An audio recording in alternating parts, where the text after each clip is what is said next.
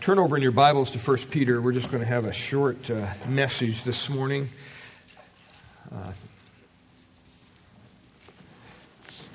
1 Peter chapter 2.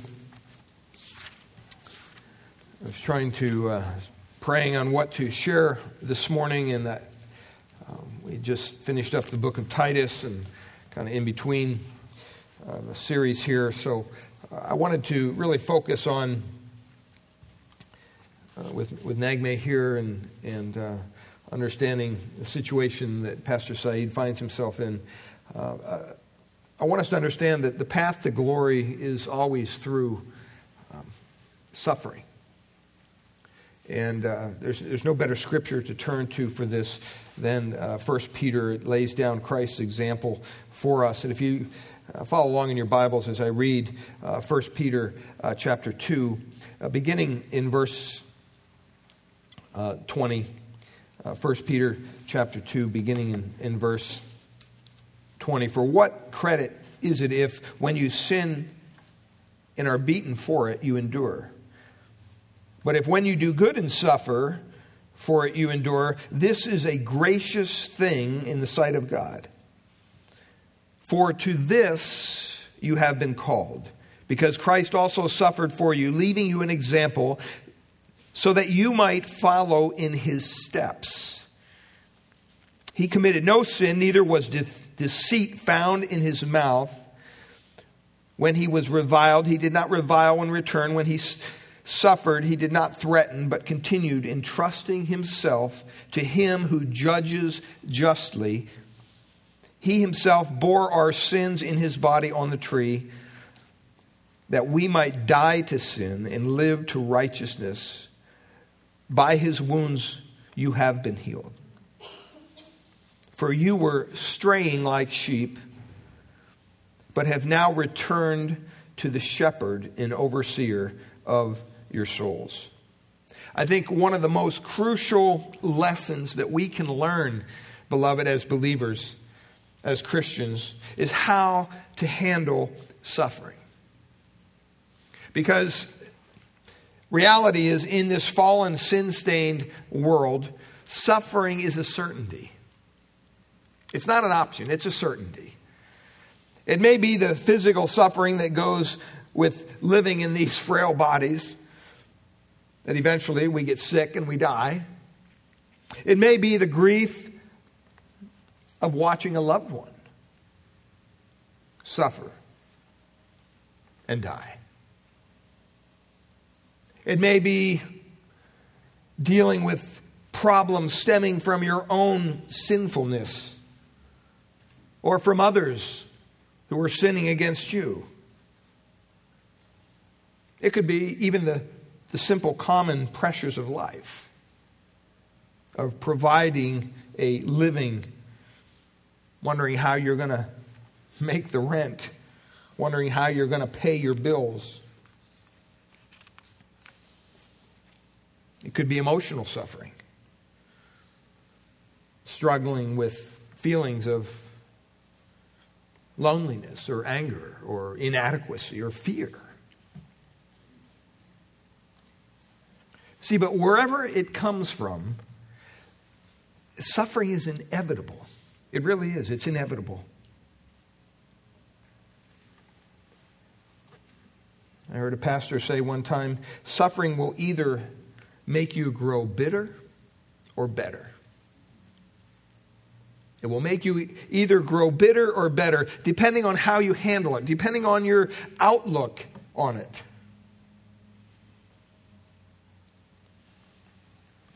First Peter chapter 5, verses 6 and 7, verses we probably know very well, says, humble yourselves therefore under the mighty hand of God, so that at the proper time he may exalt you, casting all your anxieties on him, because he cares for you. That word there, translated anxieties, really comes from a word meaning to divide. It comes from the word that means to divide our minds. so that we can't concentrate properly on the things that God wants us to concentrate on. Someone has defined worry as a small trickle of fear that meanders through the mind until it cuts a channel into which all other thoughts are drained. When you stop and you think of the worries and the anxieties of life and how they can distract us from the things that God wants us to do, productive things, they can consume us and they can divert all of our energy, all of our thoughts into those channels. We need to look at Christ's example. George Mueller told a story of a young boy who was walking alongside of the road, and he was carrying this heavy load on his back and his shoulders. And a man came along in this horse-drawn buggy, this cart, and he offered the young boy a ride. So the young boy climbed up in the cart, but he kept the backpack, the burden, on his shoulders. And they went a little ways down the road, and finally the man turned to him, and he says, "Why don't you take the load off and put it on the cart?" And the boy responded, and he said, "Well, I don't want to burden the horse."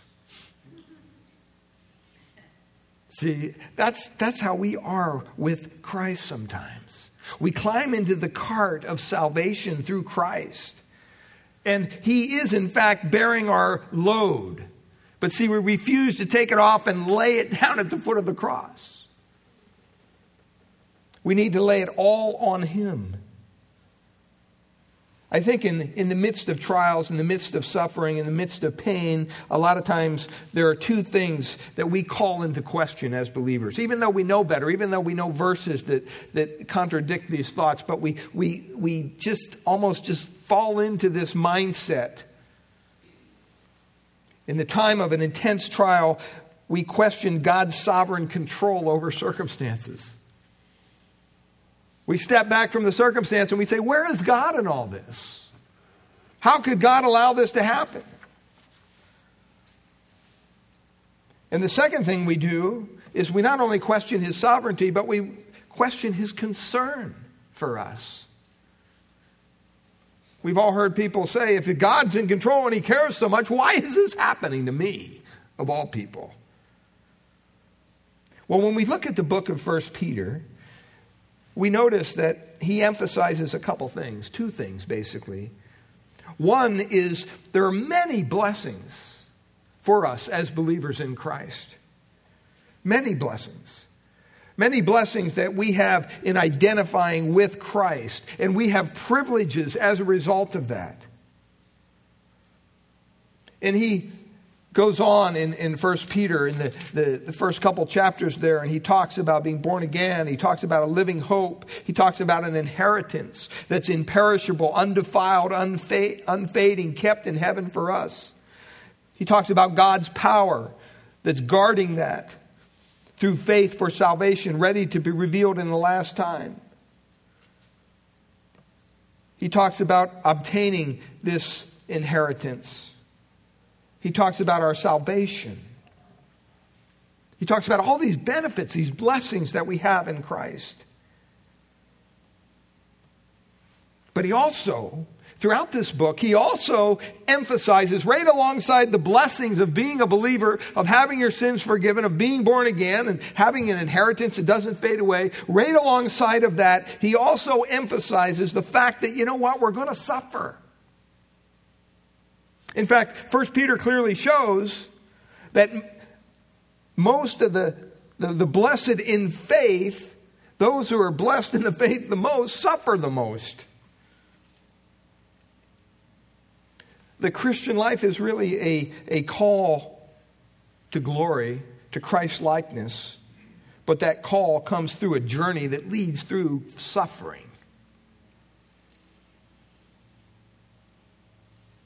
And that flies in the face of some of the modern gospel teachers that everything should just be happy and go lucky in Jesus.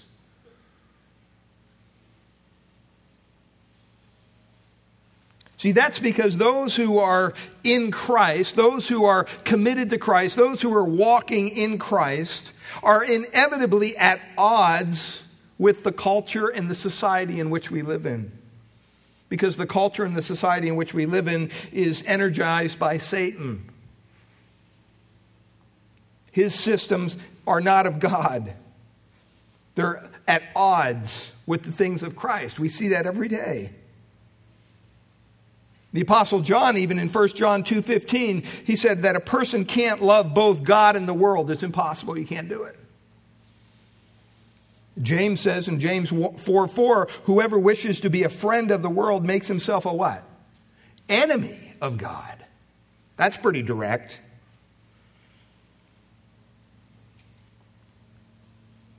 That makes the Christian a problem in our society. Just like Christians are a problem in Iran. Doesn't matter what country you go to. Because we don't fit in. Because the Bible says we're a peculiar people. Because we're sojourners. We're just passing through. We understand that this is not our home. And so Peter's readers, as they read this, they understood the blessings of the Christian life, but they also understood the suffering of persecution.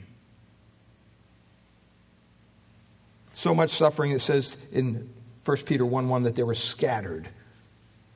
They were literally scattered, just like the refugees from Iran. Peter knew of their plight, and he wrote to comfort them and to really help them understand that, you know what? Everyone else chosen by God for salvation as well is going through this kind of suffering. That's just the way it is. First point in your outline there, and I see this in verse 21, is Christians are called to suffering. We don't hear that a lot of times. We don't share that with people when we're sharing the gospel with them, do we? No, hey, God has a wonderful plan for your life, We don't get to the point where, you may have to suffer for Jesus. Verse 21 says there in 1 Peter chapter 2, he says, for this you have been called. Do you understand that? This you have been called. Not for health and wealth and everything's fine. No, for this. Well, what is he talking about? That 4 points back to verse 20. If when you do what is right and you suffer for it patiently and you endure it patiently, this finds favor with God. As Christians, beloved, we're to endure suffering, listen, because it pleases God.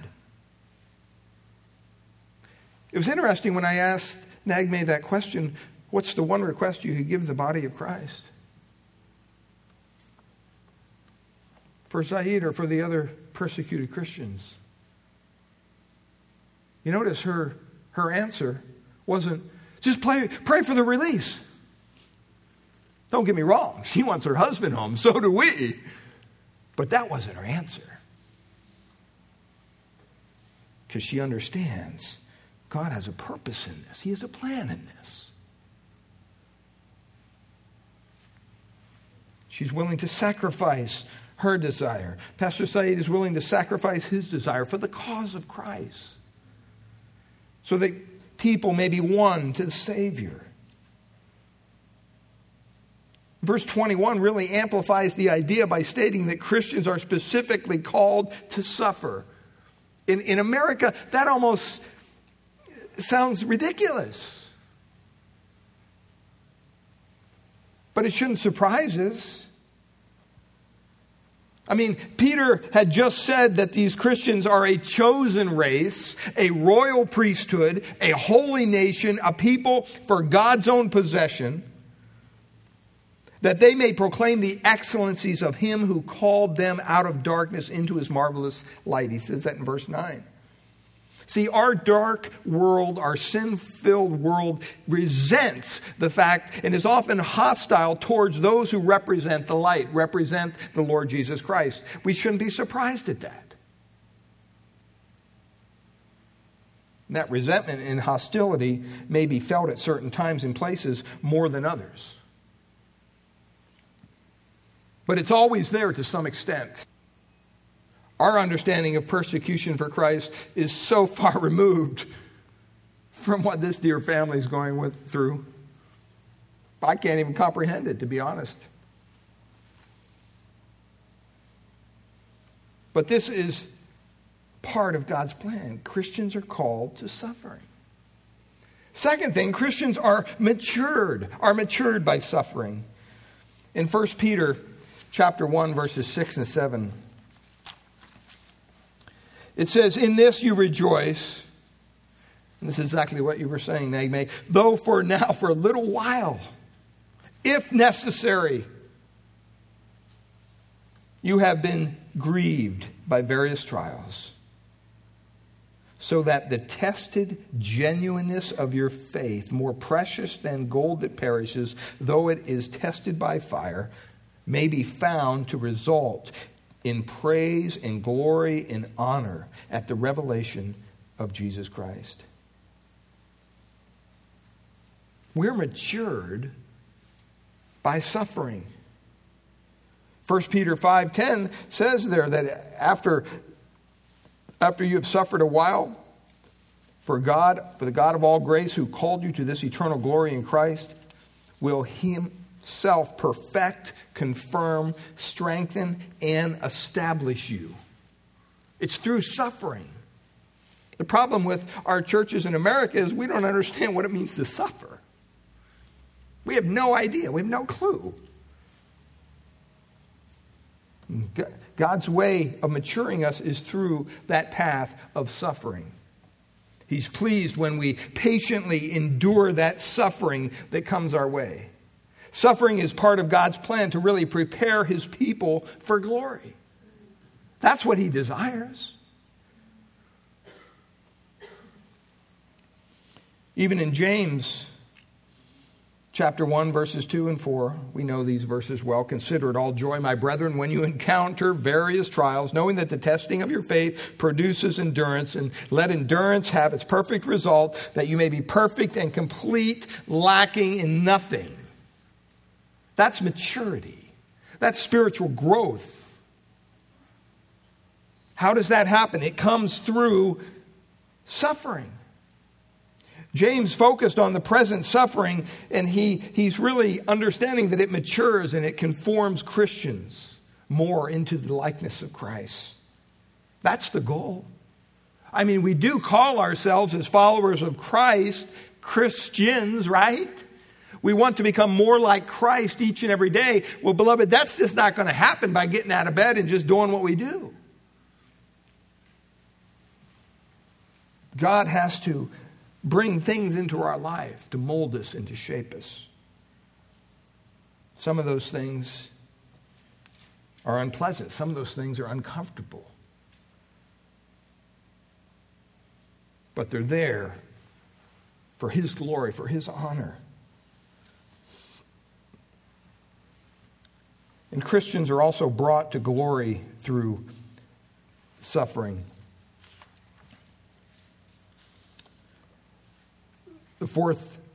The other point here in 1 Corinthians 4:17, it says, "Our momentary light affliction is producing for us an eternal weight of glory far beyond all comparison."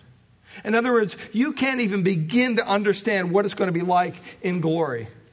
We can't.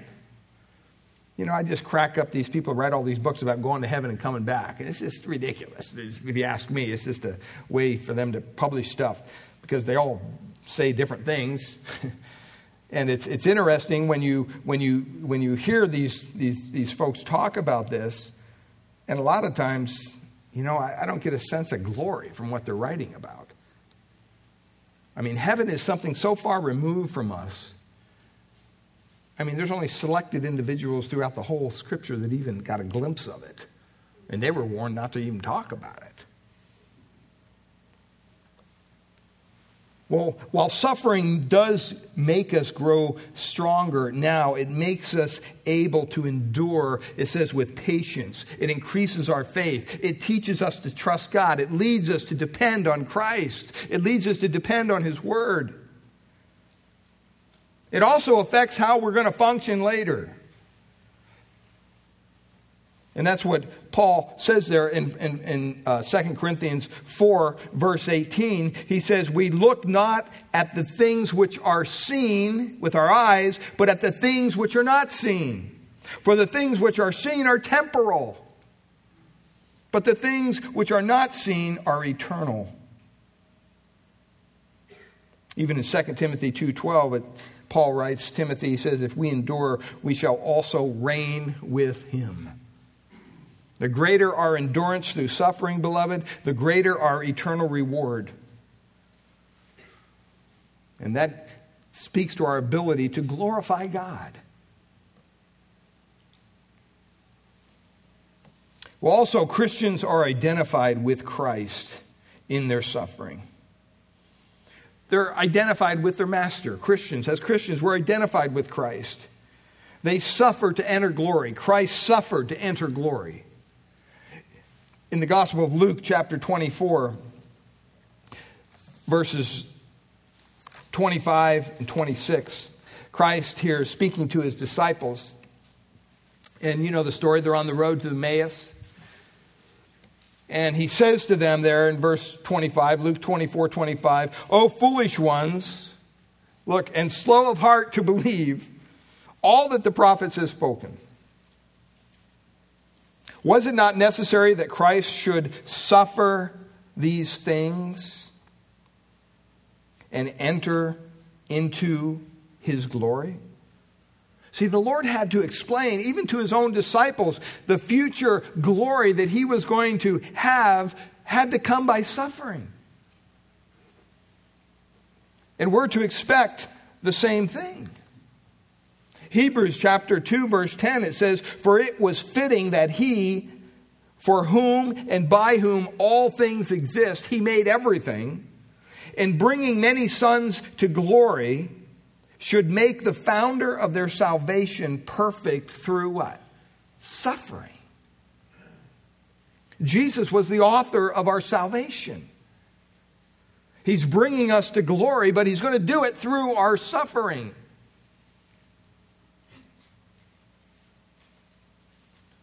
Hebrews chapter 5, verse 8 and 9. It says, although he was a son, he learned obedience through what he suffered. And being made perfect, he became the source of eternal salvation to all who obey him. It's Christ he's speaking of. Matthew chapter 10, verses 21 and 24. Our Lord gave a warning here.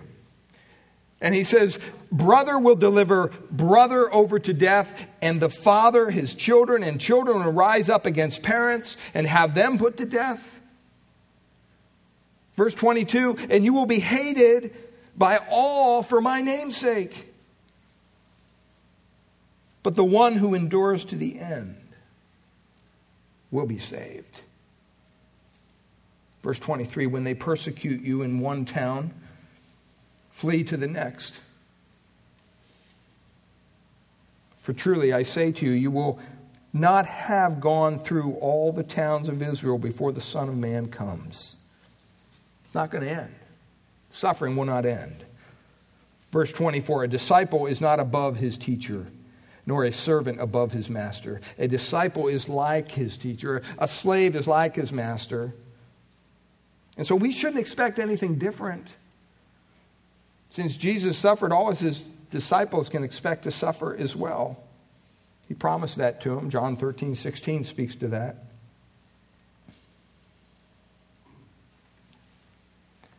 And I know that as we pray for our dear brother and his wife and his family, we pray for God to release him. We pray for God to protect him. And God is doing that. God is actively protecting him.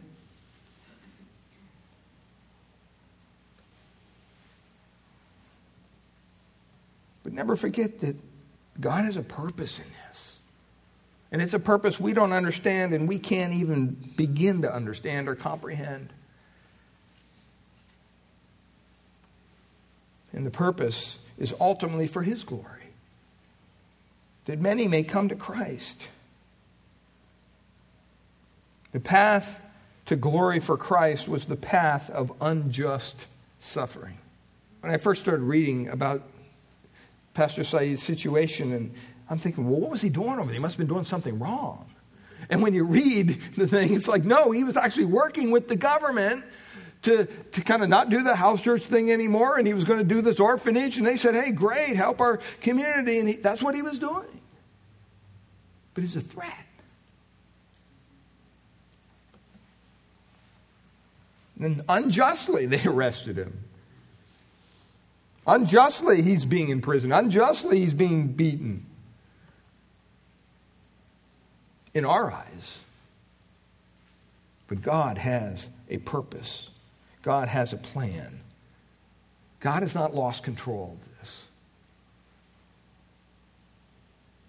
Our Lord endured suffering with perfect patience and was exalted to the highest point of glory. And he wants us to understand that he's our example of how we should respond. He's our example of how we should deal with suffering when it comes our way. I just want to encourage you, sister, that you're just spending a few hours with you this weekend. You're really heeding the call. You're doing exactly what God would have you to do. You're embracing this trial. You're not running from it. And so we just want to be reminded to pray for you, pray for your family. But don't be surprised when suffering comes our way as well. Because ultimately it's God's plan, it's God's purpose. He desires for us to go through suffering as a way to our future glorified state. Well, let's close in a word of prayer, and somebody go get the kids. They have a little presentation for Nagme. Let's pray. Father, we thank you for our dear sister. We thank you for her ministry. Lord, I know that this isn't something that she looked for, and it's not something that she sought out, that you kind of literally threw her in the middle of this kind of ministry. She goes out and speaks of her husband's needs and teaches your word. And Lord, you're using her in a way that maybe she even doesn't understand. But her time with us here this weekend definitely was a time of encouragement for us. And I thank you for her obedient heart to have the faith to come to this little church in Redwood City and to take that time away from even her own children, to be able to spend it here with us for a couple days. And Lord, we do pray for Pastor Saeed. Even now we pray that you would minister to him in a way that only you can, that you would empower him through the power of your Spirit, that you would give him boldness as he's never had before, that you would deliver him from this situation in your time, in your way. Lord, we want it to happen in such a way that you will get the glory, Lord. And I know that's his desire as well. And I pray for wisdom as he's in there even now, and he continues to share his faith with those around him, Lord, that they would be encouraged, that they would understand that God has a purpose for Saeed being there.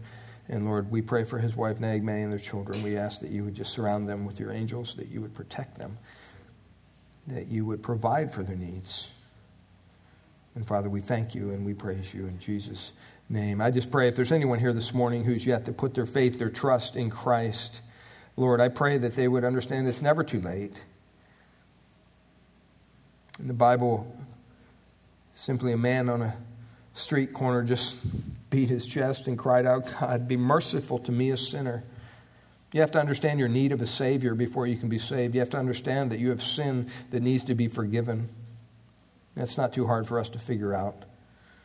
We're not perfect people. We do things wrong and dishonoring in your sight all the time. And you've provided a way through the cross that those sins can be forgiven and that we can truly understand what it means to be reconciled to you, be brought back into the proper standing of our relationship with our Creator. If there's anyone here this morning who's yet to put their faith, their trust in Christ, I pray even now, in the quietness of this moment, that they would cry out to you, Lord, save me. Be merciful to me, a sinner. Show me the way of salvation. Help my unbelief. For Christians, I pray as we leave this place this morning that we would remember everywhere we go, every face we see, I pray that the call of the gospel would be on us, that we would share with people the glorious gospel of Christ, that we could see many come to Christ for salvation. We pray this in Jesus' name. Amen.